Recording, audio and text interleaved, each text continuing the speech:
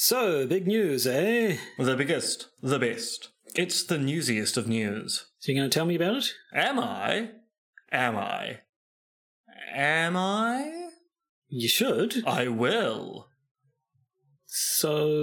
Yes? About that news? What news? The big news. Oh, that. Yeah, impressive, isn't it? I don't know. I don't know what it is. Well, it can't be that important then. Fair enough.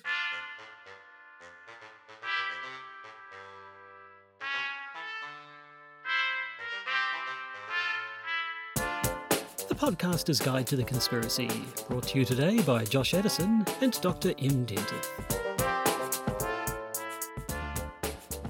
Hello and welcome to the Podcaster's Guide to the Conspiracy on this what is apparently International Podcast Day. How appropriate. Is there a patron saint of podcasting? Oh, there must be by now. Haven't looked it up. Nevertheless, it may be a special day for podcasting, but it's a regular episode for us. I am Josh Addison. They are Dr. M. Dentith. Together we fight crime. No, sorry. Well, actually, we discuss conspiracy theories on the internet. The fighting crime thing is something we're meant to be keeping secret. I keep forgetting vigilante justice is not meant to be made public. Vigilante justice is not meant to be made public.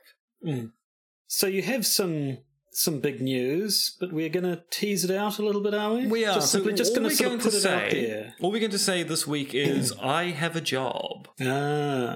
I have a job as well. Yeah, but you've had a job for a while. Yeah, no, I've just been a gigging academic philosopher for quite some time. This is a job, and I don't mean a euphemism for poo. This is a job in the sense of an ongoing permanent position kind of dealio. Now, the reason why we're dragging this out is in part because, despite the fact I claim to not be a suspicious person, until such time I've signed a contract, I still kind of think it's going to be yanked away at me at the very last minute. I have seen a contract. I haven't seen a contract in English. I've only seen a machine-translated version of said contract. But until such time I sign on the dotted line, and it's countersigned, stamped, sent to the moon and all that jazz that contracts do, I'm still, for some reason, slightly suspicious about it just disappearing and the job ceasing to exist. So I don't want to prejudge things by going on and on about the job like I'm doing right now. Right. But I have a job, and that's all we're going to say. Well, then let's not tempt fate and dive straight into an episode, I think. We've got an oldie but a goodie, and by goodie I mean not actually very good. Yeah, but we've got an oldie. I am willing to agree with you on that point. But whether it's a goodie, well, I mean, Tim Brooke Taylor died earlier this year, Josh, so frankly, calling it a goodie is a slap in the face to British comedy. Although actually, rewatching The Goodies is a slap in the face to British comedy. I mean, it's, 40 years old now, so probably to be expected it doesn't measure up to the standards of... So anyway, we're getting off track. We have a thing to talk about. Let's talk about it now.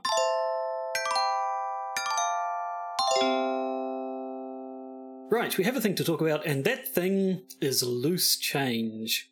Now, if you've been paying attention to our conspiracy theory masterpiece theatre posts, loose change just sort of has kept coming up. In part because we keep on talking about papers written about conspiracy theories written pre and just after September 11th, 2001. And so we keep on making jokes about people not writing about 9/11 before 9/11 occurred. And then got rather curious about the fact that it's only around about 2006 that people start discussing 9/11 conspiracy theories in their academic work. And the one thing we keep on coming back to time and time again is the documentary, and some people may want to put that in scare quotes, Loose Change, which, if it didn't start the 9/11 truth movement off, is certainly taken to be a caricature of what 9/11 truthers believe. Yes, so 2005 is when the first edition of Loose Change came out. And yes, as you say, it didn't start the 9/11 conspiracy theories. Apparently, if you knew where to look on the internet, there were numerous sites with this sort of material out there. But it's credited with popularizing it, with bringing it into the mainstream. Apparently it's also credited with doing the same thing to Alex Jones. Yeah, the Alex Jones thing is an interesting punt, because a lot of other people say Mike Drudge and the Drudge Report is what brought Alex Jones into the mainstream. So depending on when you became interested in Alex Jones gets mainstreamed by this. He gets mainstreamed by the Drudge Report. He gets mainstreamed by the director of Waking Life, Richard Linklater, who used to feature him in all of his films as a background character. Alex Jones has been mainstreamed by a lot of people. In fact, some people 40 years from now claim that we mainstreamed him on this very podcast. Here's hoping. So maybe it was a combination of things, but certainly he did get a bit of attention for promoting Loose Change, and indeed he was the producer of one of the editions. Documentaries, because people seem to forget this, but for a very long period of time, Alex Jones produced long-form documentaries on the internet. He doesn't do so many of them now. So it was kind of his bon mot to make a documentary about how evil X or Y was. And so Loose Change is something he could act as a producer for, was a quite natural fit given the topic of Loose Change. Have we actually mentioned what the topic of Loose Change is for people who may not be aware of the documentary? Yes, I mean, I'm sort of assuming everybody knows what it is, but then I guess, I mean, it's 2020, so there are people at university now who weren't alive when 9/11 happened and who would have been in preschool when Loose Change came out. So yes, maybe we should go through it. It's a documentary or a series of documentaries that promote the inside job MEHOP theory, the idea that elements probably within the Bush administration actually made 9/11 happen, didn't simply know about it and let it happen. It was written and directed by a fellow named Dylan Avery, and who is quite open about the fact that it began life as a work of fiction. He thought he was sort of, a budding screenwriter who couldn't get any work, and thought he had this idea, wouldn't it be cool to make some sort of a thriller where somebody discovers that 9/11 was actually an inside job. And as he did research for it, he then became convinced that 9/11 actually was an inside job, and so instead of making a work of fiction, made a documentary. Now, that's his version of events. Well, it's one of his version of events. There is another version of events, which was he was at film school. He wanted to make an action thriller based upon 9/11 being the result of a conspiracy. His professors persuaded him that on a film school budget he wouldn't be able to make a film of that type, budget being too small for the scope of the film he wanted to make, and so he decided to make a documentary instead. Yeah, I mean, the cynical view of it is that he came to the realization that a low-budget action film, if he could even make it, wouldn't get nearly as much attention as something that claimed to be real life, in the way that the number of horror movies claim to be based on a true story, and so on and so forth. Or every Dan Brown book. So he made his documentary. He released it in 2005. He released a second edition of it in 2006. This is the second edition recut. He released Loose Change, the final cut, in 2007, which was a slicker affair, I believe, produced by Alex Jones, with, I think, a different narrator as well. It was supposed to be... Although initially it was meant to be Charlie Sheen. Now, yes. Charlie Sheen you may be aware of as a sitcom actor and also star of the greatest action comedy of all time, Hot Shots and Hot Shot Part 2. He is also a fairly major 9/11 truther, and indeed one of the favourite bits of my PhD thesis is a quote about Charlie Sheen.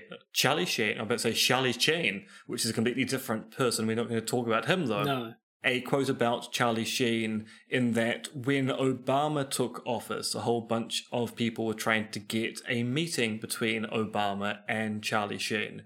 They have a sit down about releasing information about the events of September 11th. And this journalist wrote, "It was when someone with the gravitas of a Charlie Sheen speaks, you have to listen," which to my mind is still one of the most ridiculous sentences ever expressed in the English language. I think that may be true. But yes, so we have Loose Change First Edition, Loose Change Second Edition, Loose Change Final Cut. In 2009 came Loose Change 9/11, An American Coup, which was sort of another new version of it. Then there was the 2015 version, which was an edited down for television version of an American coup. And then in 2017, there was an HD re-release of Loose Change second edition, which is the one we watched, because if you want to watch Loose Change Final Cut, you have to actually pay for it. It's a video on demand thing, whereas the second edition is free to view on YouTube. Now, we could have paid to watch the final cut. We have patron money. We just didn't want to. Yeah, basically. The case is going to be made in all of these editions anyway. We know what the salient differences are. There's no real need to funnel money to the creator of this video. Now, I do want to point out, this video has a very interesting history, because as we go back to the first edition back in 2005, this video was not initially released on YouTube. It was released on the competitor to YouTube at the time, Google Video, because back in those days, Google Video was the thing that Google was using to promote videos online. Google eventually buys YouTube, and Loose Change appears on it. But the original edition appears on Google Video, and all of the metadata around the original release of Loose Change is now lost. So Avery has claimed that with views on Google Video, DVDs being sold, and piracy, over 100 million people have watched or at least had access to this video. A number which I think seems suspiciously inflated. That is an interesting point, though, because, I mean, this was pre-YouTube becoming the only game in town. I think putting it on the internet, they originally, that was just sort of a thing you could do, but it was mostly designed to be distributed as DVDs, but then the internet took off, and that's how it really started doing the rounds. So, yeah, I mean, in terms of the differences between the editions, there are a few. The story changes a little. Mostly, they just become more and more polished. One of the things the second edition did is got rid of a bunch of citations of like Wikipedia articles and replaced them with actual news articles from news sites and stuff like that. And sort of, the story changes and evolves a little bit, and that puts more emphasis on some bits than others. And we should say that this is the documentary we're going to discuss is kind of the state of 9/11 conspiracy theories around 2006. And the 9/11 truthers are still out there. We're watching is from 2017, which is a little bit odd. Well, it is, but it's just the HD version of the 2006 version. But yes, at any rate, the 9/11 truth movement has moved on quite a bit, so their arguments have moved on since Loose Change. So it shouldn't be taken as here's what 9/11 truthers believe now, but it's certainly a significant document in the history of 9/11 trutherism. So we've both watched it. What did you think, just overall? I'm just asking questions, the movie? It very much is. I don't know if Loose Change actually set the template for that style of argument, or if the template already existed and it was simply following it, but it very definitely follows the template. The thing, just going all the way to recent times, Jerry Brownlee's list of interesting facts, it's very much that style. It's all innuendo. It makes very few concrete claims. There are only a few times where it actually says, this is the truth. It just asks a lot of rhetorical questions. It does a lot of sort of hinting by sort of bringing up one fact and then bringing up another fact, implying a connection between the two without ever actually stating it. In terms of actual filmmaking style, though, I think it very much did become the template. It's the voiceover, either Dylan Avery or the actor they got for the final cut.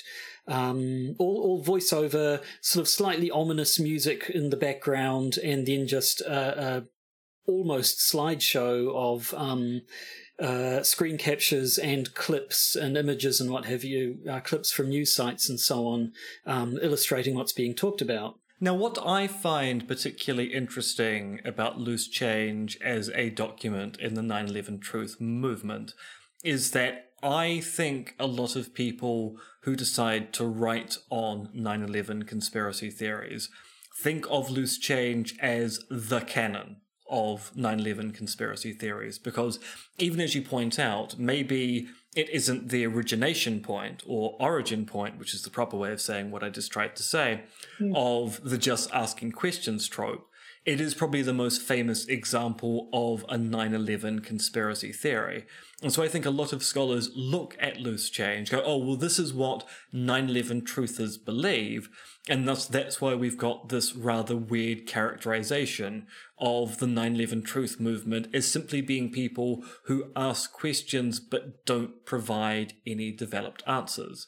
Because no matter our particular perspectives on 9/11 conspiracy theories, when you go and actually read what sophisticated 9/11 truthers believe, they aren't just asking questions, they are saying this bit of evidence is not explained by the official theory, here's why, or the official theory cannot explain this particular thing here, and I'm going to give you a story as to why our theory can.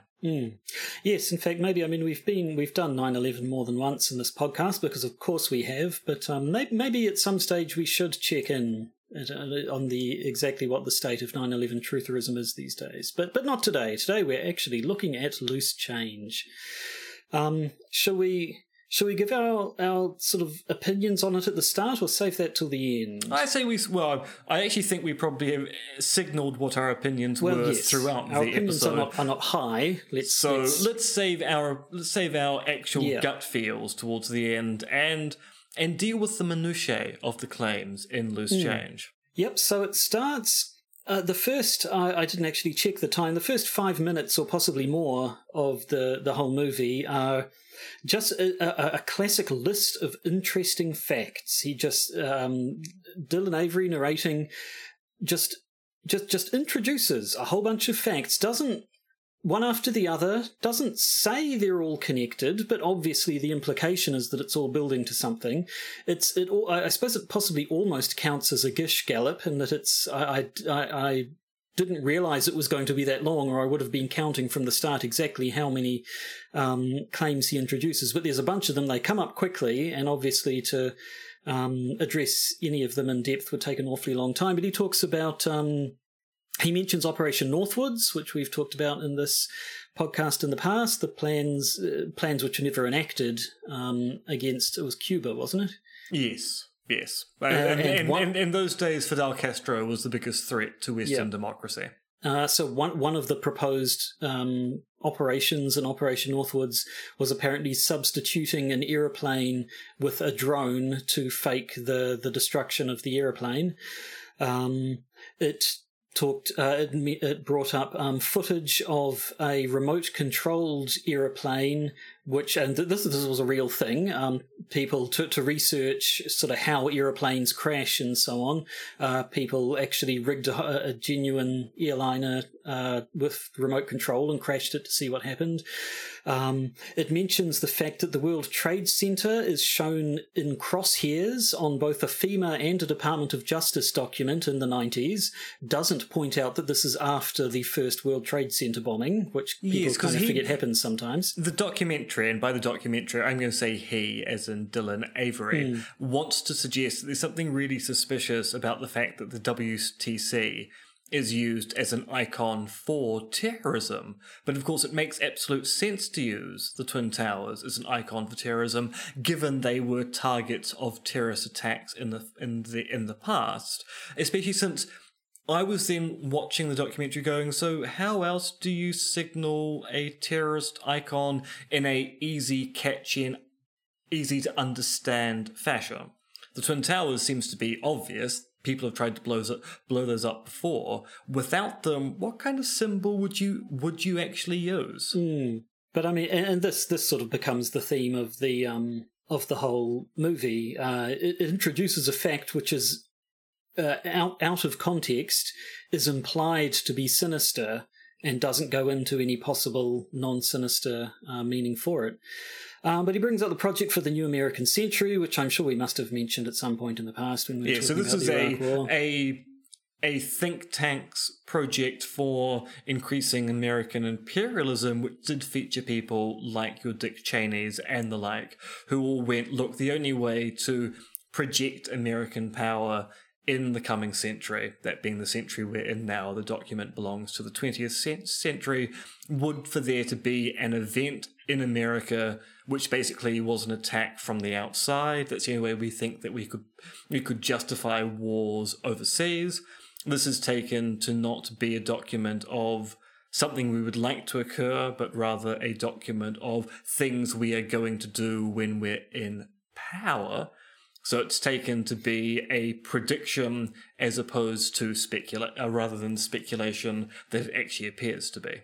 And then there's a bit more. This isn't a full list of all the stuff that comes up, but then there are also mentions various training exercises that various agencies had done in the past of how they would deal with the case of if an aeroplane were to be flown into the World Trade Center or into the Pentagon.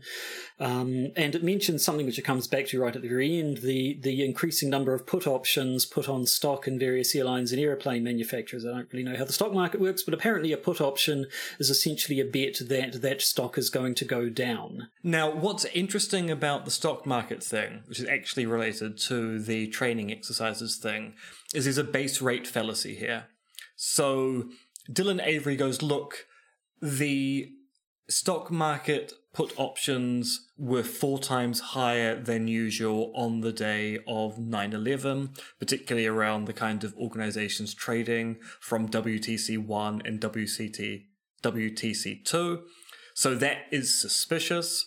But of course, you end up going, yeah, but average compared to what? I mean, if it's average over a year, then being 4 times higher than the average sounds interesting. But if it turns out that 4 times the average also means on some days there were 6 or 8 times the average elsewhere, then actually 4 times the average isn't that suspicious. You kind of need more data about the stock market in general for this 4 times the average to mean anything. And then sort of as the movie actually kicks into gear, it has an interview with Hunter S. Thompson, interesting enough, basically which talking as about how... I put in the notes I was making, interview with noted paranoid Hunter S. Thompson. Talking about the dodgy things that the US government has got up to, which it has, obviously. It has, but at the same time, Hunter S. Thompson is not what we call a level-headed person you go to for commentary on these things. Hunter S. Thompson was a paranoid gun nut living in the back blocks of the US at this time. And then it gets into it. So I mean, it's an hour and a half long. So not going to do a full blow by blow. But one of the first things that stuck out to me is it features right near the start, just with no explanation, no fanfare at all. Just has a bunch of clips of buildings being demolished in controlled demolitions, and then a shot of one of the 2 towers falling down. And you know that really set the tone right from the start. Doesn't say a word, doesn't just leaves you to draw the connection without actually making any claim of itself. And then it goes, I mean, it jumps around a lot to a bunch of different points, but it sticks to one topic at a time, I suppose. Right near the start, he mentions Hani Hanjour, one of the terrorists who flew the plane into the Pentagon. Doesn't say a lot about him, but basically implies he wasn't much of a pilot. In a kind of interesting way, in that they go and talk to the person who ran the pilot training school that Hanjour went to basically get his license verified in the US to allow him to fly Cessnas and the like. And the narration goes, look, he wasn't much of a pilot. But then when they interview the person behind the school, it's a case of, yeah, he was a below average pilot, but we still let him take planes out, which means, yeah, he wasn't much of a pilot. He was still a trained pilot able to fly a plane. He just wasn't the best pilot on Earth.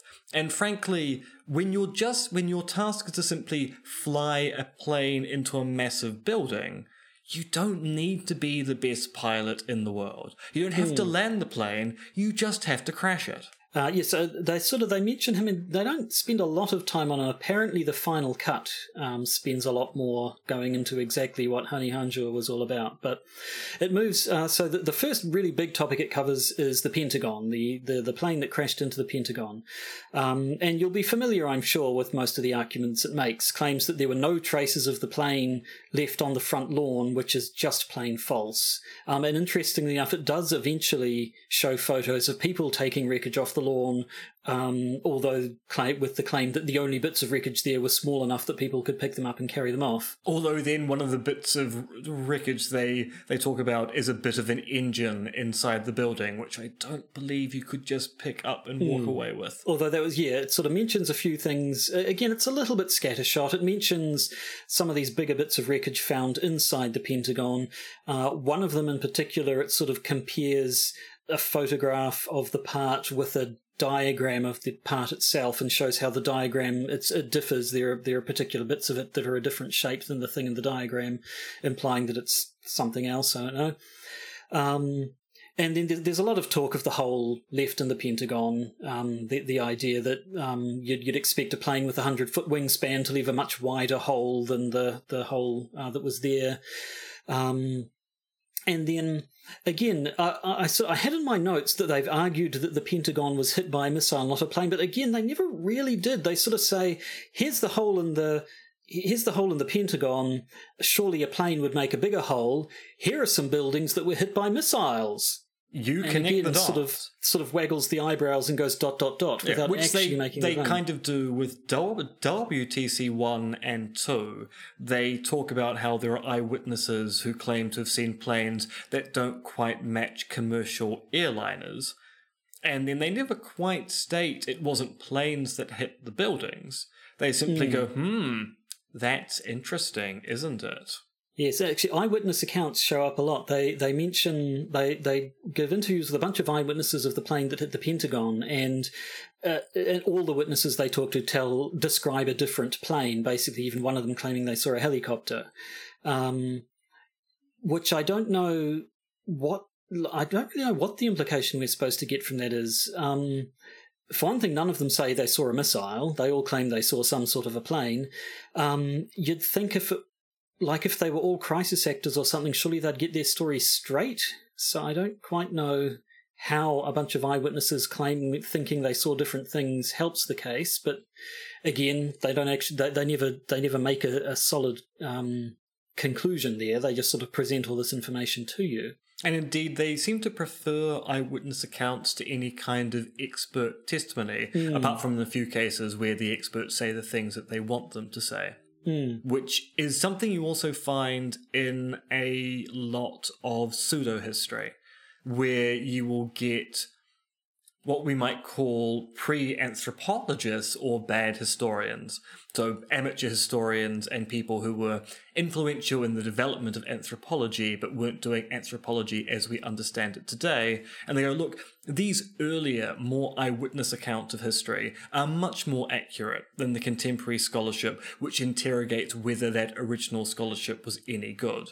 Which most academics will go, well, no, actually, often the problem with those eyewitness accounts is that they kind of make a whole bunch of assumptions, and then those assumptions get confirmed by people saying, oh no, you must be right. And actually it's latter work which actually goes through and tries to work out what those assumptions are and whether they're doing any work in their accounts, which actually gets us much closer to the truth. There's a reason why we rely on experts.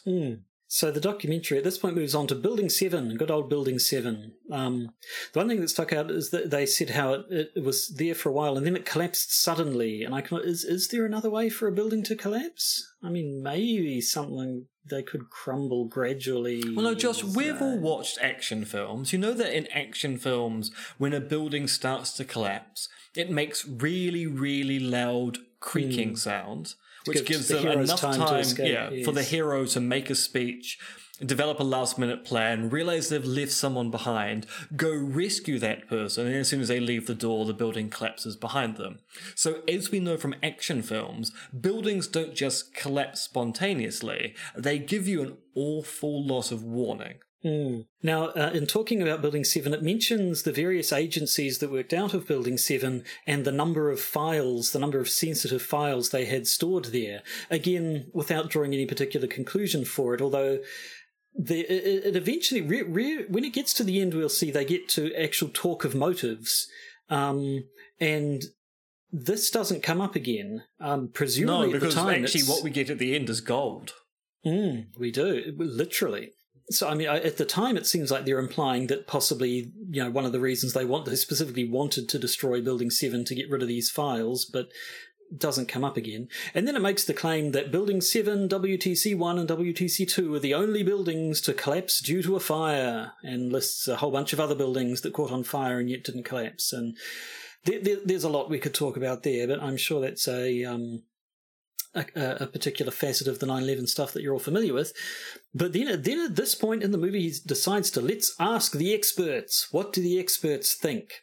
What do the experts think? Well, the first expert they talk to goes, oh, look, I've looked at the footage. It certainly does look a lot like a controlled demolition.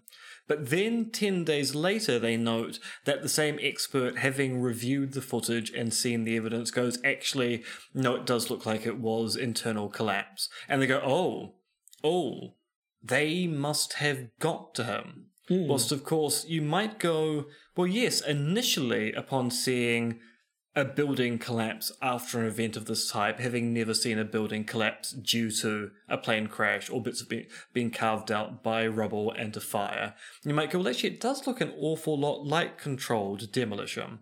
But upon reviewing the evidence, the same expert then might go, actually, now I've got more data, I can make a more informed choice as to which analysis I'm going to endorse.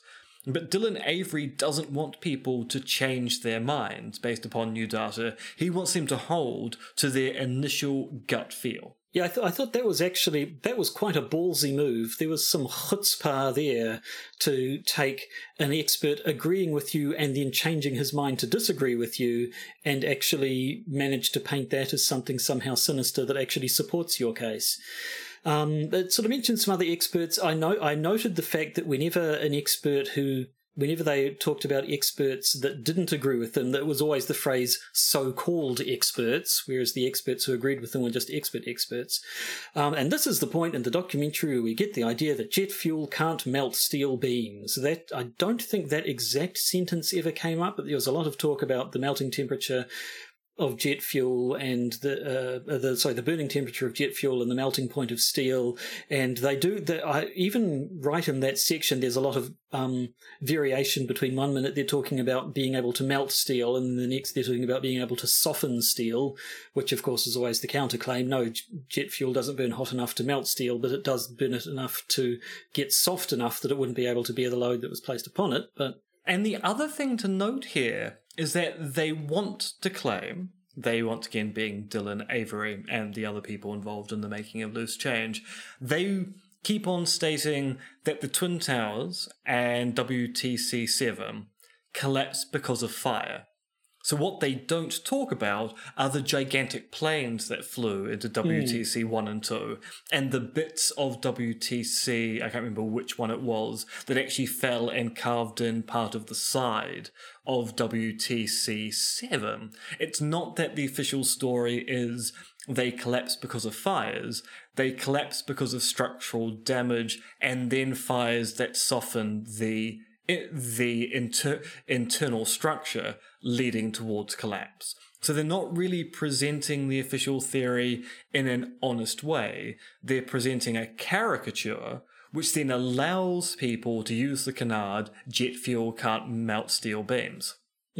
Also ignores the fact that once the jet fuel started the fires, but they continued burning long after there was no more jet fuel, it sort of makes it sound... So I thought you were about to launch into a song there. Since the world's been turning, we didn't start the fire. No, but it was always burning, only it wasn't until some planes crashed into the damn thing. But yeah, they talk about how sort of all the jet fuel would have been burned up very quickly, ignoring the fact that, well, yes, but it would have sent everything else in the building on fire anyway. But So then they go further into this idea of there being additional explosions after the planes crashed into the buildings, and so there are lots of eyewitness accounts of people talking about how they heard this, and then they heard another explosion, and it seems fairly clear that by explosion they mean a loud bang. It's always what they heard. It's always, I heard another explosion. So it's not actually proof that there were bombs and things exploding in there. It's just that there were a lot of loud bangs when buildings were in the process of collapsing, which is perhaps not that inexplicable. And of course, the old squibs, the puffs of air that can be seen being ejected out of the... Visually, I thought that looked spectacular. The way that they have the buildings collapsing, and then they zoom in on small bits of the frame with the plumes. I thought, actually, visually, that looks really good. Well. Yeah. So they mentioned those ones, and then they do actually make some attempt at how did the bombs get into the buildings in the first place, which is one of the accusations always. But they do point out that apparently security details and sweeps by bomb-sniffing dogs had recently been called off in the World Trade Center, and by who? The person who ran the security company, one Marvin Bush, brother of George W. Bush. I have to say, from the photo, is the least bushy Bush I've seen. That's true. I've seen elsewhere they've talked about, apparently they sort of overplay the role that Bush had. He was in charge of a security company that did some of the security for 9/11, but the idea that he would have had the authority to do that was questioned. But anyway, they make the claim that that's there. Then they start talking about how no one was allowed into Ground Zero afterwards, which I didn't... no one except for FEMA or something like that, I'm not sure. And I was a little bit disappointed that this is pre-nanothermite, which was always my favourite aspect of the whole thing. Apparently nanothermite makes an appearance in the final cut, but not in the second edition. But it did make me wonder, if no one but FEMA was allowed to get into Ground Zero, then how did that dude know there were nanothermite residue stuff left in Ground Zero? I believe the collection of nanothermite occurred well after Ground Zero was made relatively open to the public. So no one was allowed into it in the immediate aftermath. But the rebuilding of the site actually occurred after a significant amount of time later. I don't know what kind of use after twice in the same sentence there. And I think he got the nanothermite during that time. Right. Well, you heard it here first. Nanothermite is real. I was wrong. Actually, no, I don't want to endorse that. Okay. I'm saying that's when the samples were collected that claimed to contain nanothermite. I'll modify that. The person got the samples that nanothermite is allegedly in during that time. Right, you heard it here first. Nanothermite is real, says Dr. M. Dentith. Now, it's true. I have changed my mind. People got to me very quickly. They did. So from here it moves on to Flight 93, the one that crashed in Pennsylvania. We should actually note that this is where the various different versions of the documentary change somewhat dramatically, in that the first edition, the fate of Flight 93, the one that didn't crash into a building, was it was shot down over Pennsylvania. So it wasn't a controlled crash by the passengers taking control. It was shot down.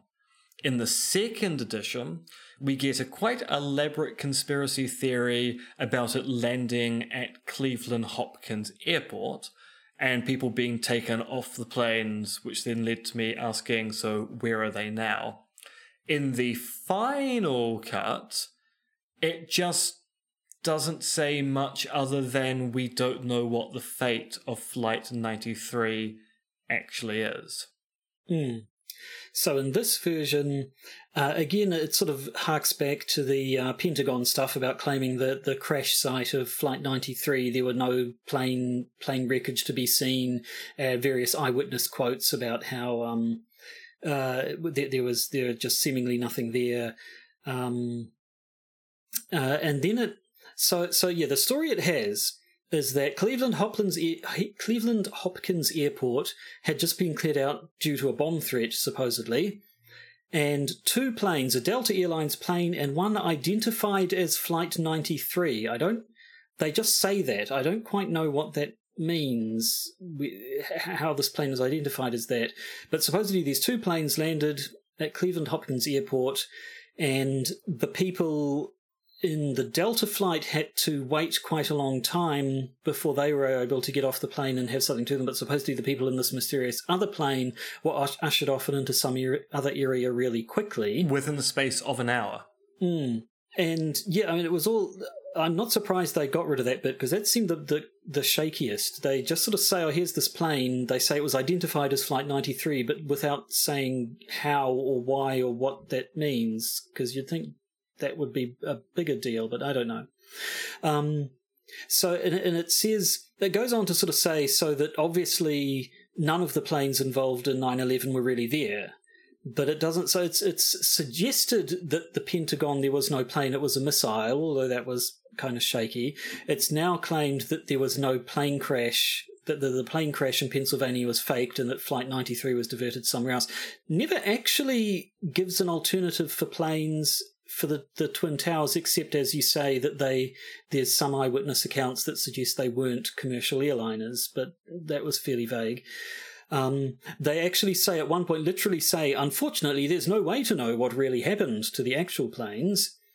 Don't say anything about the passengers at all. Like, at no point do they say, so what happened to the passengers on these flights who are now no longer there, who they would have you believe all died, but it just doesn't come up at all. I did notice it had the claim that they couldn't find any of the black boxes, although they did find that terrorist's passport.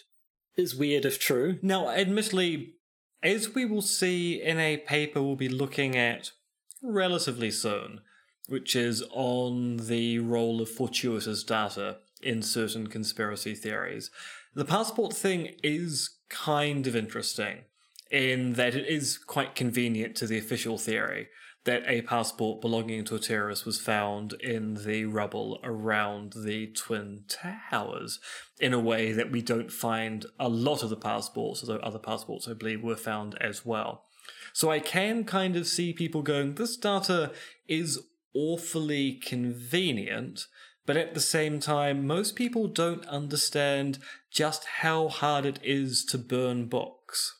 And again, it is presented completely out of context. As you say, if it turned out that a lot of documents from the planes were found, then that would be completely unremarkable, but we just don't know. All it says is these big solid black boxes were supposedly destroyed, but this little passport wasn't.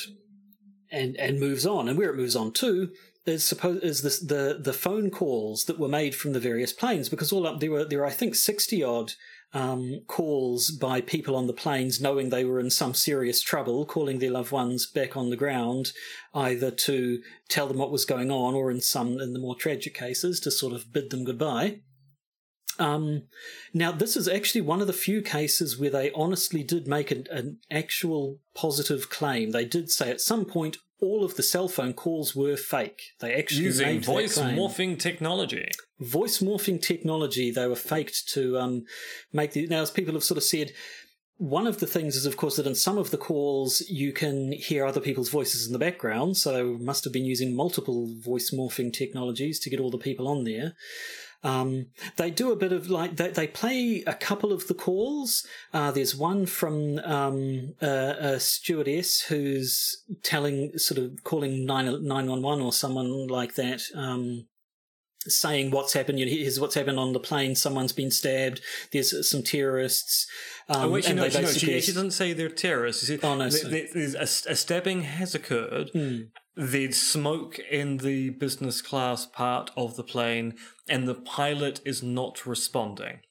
And so Dylan Avery goes... actually use the word. Yeah. Dylan Avery goes, she doesn't sound as if she's panicking. And I was listening to that going, well, it's an air steward. They are trained to react in an emergency in a calm and methodical fashion. So of course she's not going to sound as if she's frightened out of her wits. Even if she is presenting calmly to passengers.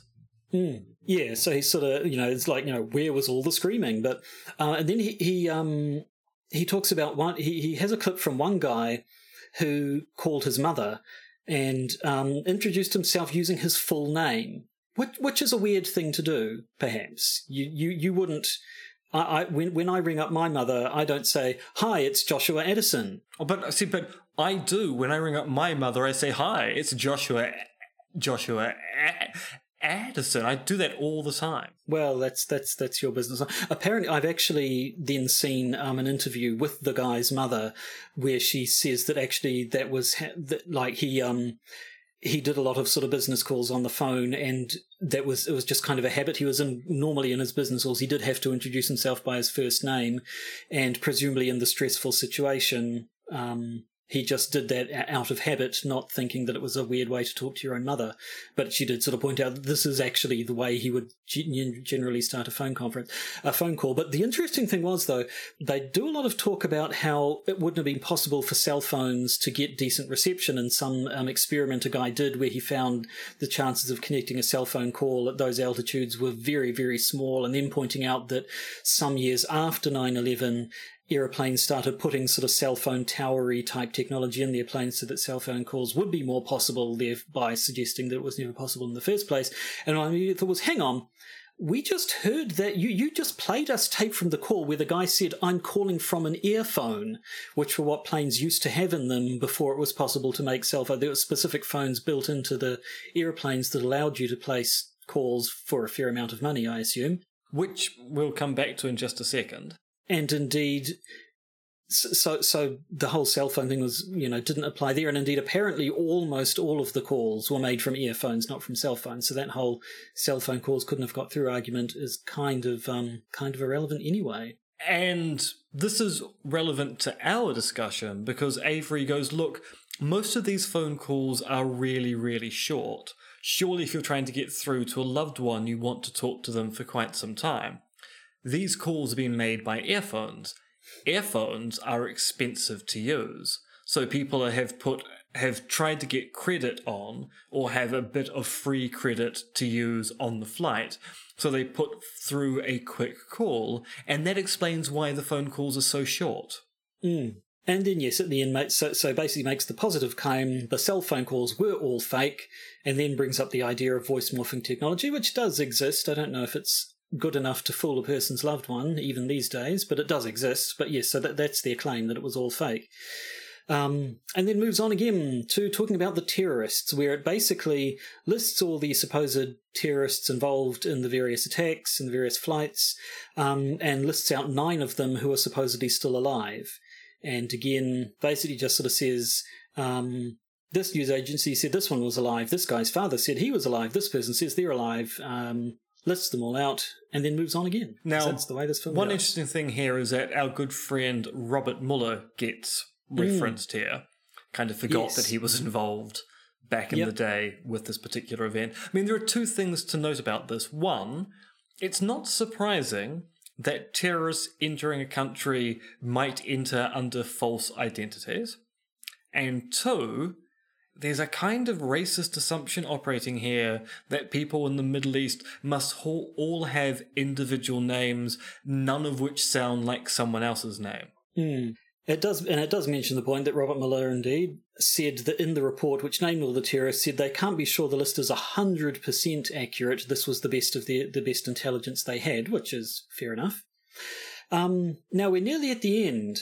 This, after going through the terrorists, it finally gets to the point of motive, of why would people have done this? And again, even at this point, it never actually specifically, explicitly says this is who did it and this is why they did it. It just brings up basically a bunch of people who stood to gain. So it brings back the idea that those put options that put on Boeing stock and various airline stocks. It mentions something which I think also was in the bit at the beginning about the man who owned the World Trade Center and the big insurance policy he had put on it. It suggests that companies with offices in the Twin Towers had put through dodgy, fraudulent transactions just before the attacks occurred, implying that all the records that would have proved these dodgy transactions happened would be destroyed, which kind of implies that the companies were directing their own employees in the buildings to make these things, knowing they were about to be killed in a fiery thing. But anyway. And also suggesting that whatever these transactions were must have only been occurring in the building, because otherwise there'd be records on the other end of the transaction. You'd think so, yeah. And then the gold. Tell me about the gold. So there's this story that gets told towards the end about people going into the tunnels beneath the World Trade Center where there's a large amount of gold in storage, and then being basically pushed away by the feds. And then the story then goes slightly larger by claiming that no one really knows how much gold bullion was being stored in the World Trade Center at the time of its destruction. And once again, it doesn't state anything explicitly. It just suggests to the audience that maybe the Twin Towers were blown up to hide the fact they had taken gold out of vaults and put it into storage beneath the Twin Towers, where they'd be able to get at it once the Twin Towers had been destroyed. There was talk of a tunnel underneath where they found a dump truck that had been abandoned there that seemed to have been carrying away a whole lot of gold, which I'm pretty sure was the plot of Die Hard 3. I was getting very strong Die Hard 3 vibes off of this part of the film. But yes, the idea of the gold, there was gold, it went missing, implying that one of the many reasons this was done was to... I mean, I suppose they don't necessarily have to say that 9/11 was done specifically to destroy these records and hide these things and steal this gold and cash in on the insurance. It could simply be it was done for one of these reasons, and then various high-up elites who knew about it used the opportunity to do a bunch of other stuff as well. But so finally it gets into, of course, the political motive, which basically points out that on the back of 9/11, Bush got to do the stuff that he'd been wanting to do all along, that indeed, as the Project for the New American Century said, was it Cheney or Rumsfeld? I think it was Rumsfeld who had the actual quote about the stuff that we want to happen will take a long time to happen unless there's some sort of a Pearl Harbor incident. Yes, yes. What is interesting here is that they kind of commit the fallacy of confusing causation with correlation, because it's true, everything they list that happened after 9/11 did occur. So it's correlated with the event. America used 9/11 as a pretext for doing a lot of things overseas. But correlation doesn't tell us that they then caused that event to make these events occur. An equally likely, and in fact some people would say more likely alternative hypothesis here, is that the people behind the project for a new American century went, actually, this event we had no control over has given us exactly what we want. We're going to use this to then legitimize what we're going to do now. It requires no forethought to make the event occur. It just requires you to be opportunistic and go, oh, now this has happened, we finally get everything we always wanted. And that's basically where everything closes. It says, there's been this horrible fraud perpetrated against the American people and we should be angry about it. Good night, tip your waitresses. So, obviously, I think you can probably tell that our opinion of this film was not exceptionally favourable. What would your final rating be? Rating? So what are we rating it out of? I don't know. Out of 10, thumbs up, thumbs down? Can I give it 10 thumbs downs? Sure. Works for me. Actually, I think a more interesting thing is to ask what Dylan Avery thinks of Loose Change after all this time. Because he was interviewed around about the time that the second edition HD recut remastered Force Awakens came out. And he was asked by the journalist, do you still think 9/11 was an inside job? And his response was, I can't answer that, because inside job has a stigma, so I can't without being set up for something. Directors make movies, then they make more movies. They're capsules of where the world is and where the director is at the time. Are there a pile of questions about 9/11 that have yet to be addressed? Yeah, I think that's absolutely fair to say. If I had known that by putting out that film, I was going to have to spend the rest of my life still having to say whether I agree with it, I don't know if I would have. I was angry about something at the time, and that was my way of expressing it, which is, I think, the clearest indication of a director going, yeah, I can't disown the film, because it's the reason why I've got a career. At the same time, I wish I had never made it. Yes, I mean, it sounds like he was hoping it would start his career, and yet it basically just became his career. That's the only thing anyone's interested about. Yeah, I mean, I thought calling the thing at the start of the film a bit of a gish gallop, the whole film itself was really kind of an extended gish gallop. Everything is just brought up and then it moves on to the next thing. There's no context. There's very little, actual evidence. It's very selective. There's a lot of cherry picking. There's apparently a lot of the quotes they use. There's some fairly serious quote mining going on. I've seen one sort of deep dive into one of the quotes. They had a medical examiner or someone who was looking at the crash site in Pennsylvania of Flight 93, where the quote is made to sound like he found no bodies there at all, and yet when you read the full thing, he's basically sort of saying there were no live bodies. Essentially he found a whole bunch of dead people, or bits of dead people is all there were. So it's certainly very selective in its evidence. If I were the sort of bitchy film reviewer that I don't think they really have anymore, a bit of a Jay Sherman, if you will, I would say loose change, more like loose stool, which would be a reference to diarrhea, and therefore not complimentary of my opinion of the film. I have to say, I don't think that they'll be knocking on your door when they relaunch The Critic. Oh, that's a shame. Well, they can knock on my door to tell me that they're relaunching The Critic. That will make me very happy. Oh, actually, now I feel I need to rewatch The Critic. Then again, it's always the right time to rewatch The Critic. Exactly, it is. And I think it's also the right time for us to finish this episode. That's loose change for you, ladies and gentlemen. We watched it so you don't have to. And I kind of wish that we hadn't watched it. I would have preferred to have done something else with those 90 minutes. There's no argument to the film. No. It is just suggestion. There's very little, this is what really happened, let's do a deep dive. So, to a large extent, having seen, say, Richard Gage give a 2-hour talk on the collapse of the Twin Towers, he also doesn't want to get into why it occurred, but at least he gives you an argument as to how it occurred. This film doesn't want to say who's really behind it, or give you an account of how it was achieved. It just wants to wriggle its eyebrows at you and go, suggestive, isn't it? Come back to my place. Maybe we'll talk about it some more. And frankly, I was not seduced by this film. I thought this film might be an incel, and so I just walked away. Indeed. And yet, it basically sort of set the standard for all the conspiracy-type documentaries that came after it. Well, except that maybe it didn't set the standard.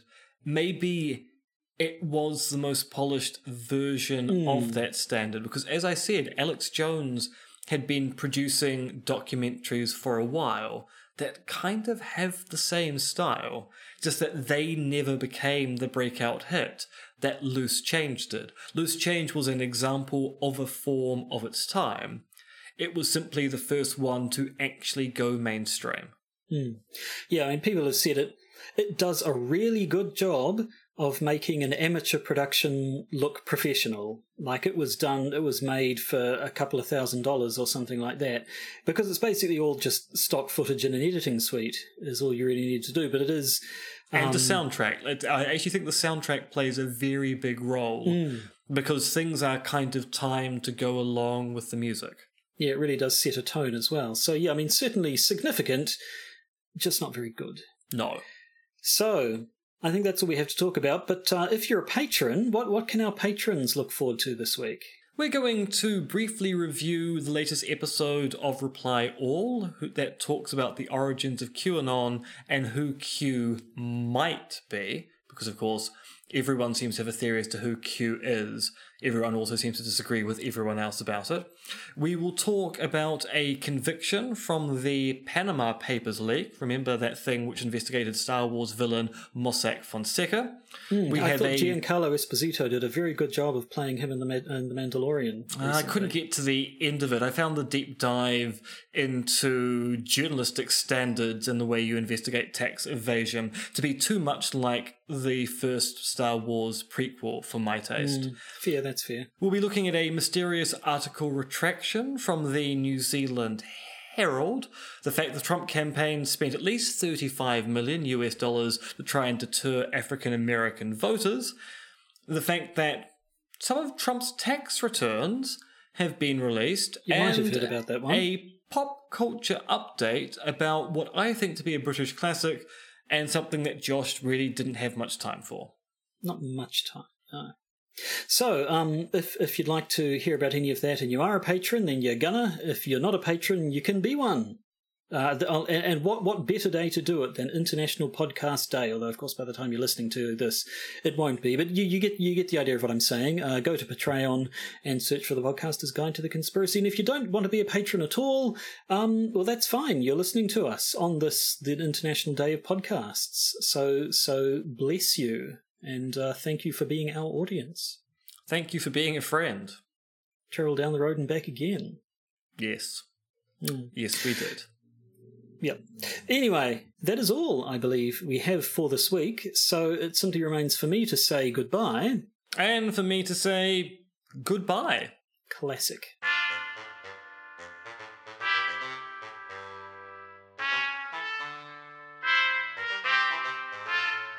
You've been listening to the Podcaster's Guide to the Conspiracy, starring Josh Addison and Dr. M.R. Extended, which is written, researched, recorded, and produced by Josh and M. You can support the podcast by becoming a patron via its Podbean or Patreon campaigns. And if you need to get in contact with either Josh or M, you can email them at podcastconspiracy@gmail.com or check their Twitter accounts, monkeyfluids and conspiracism.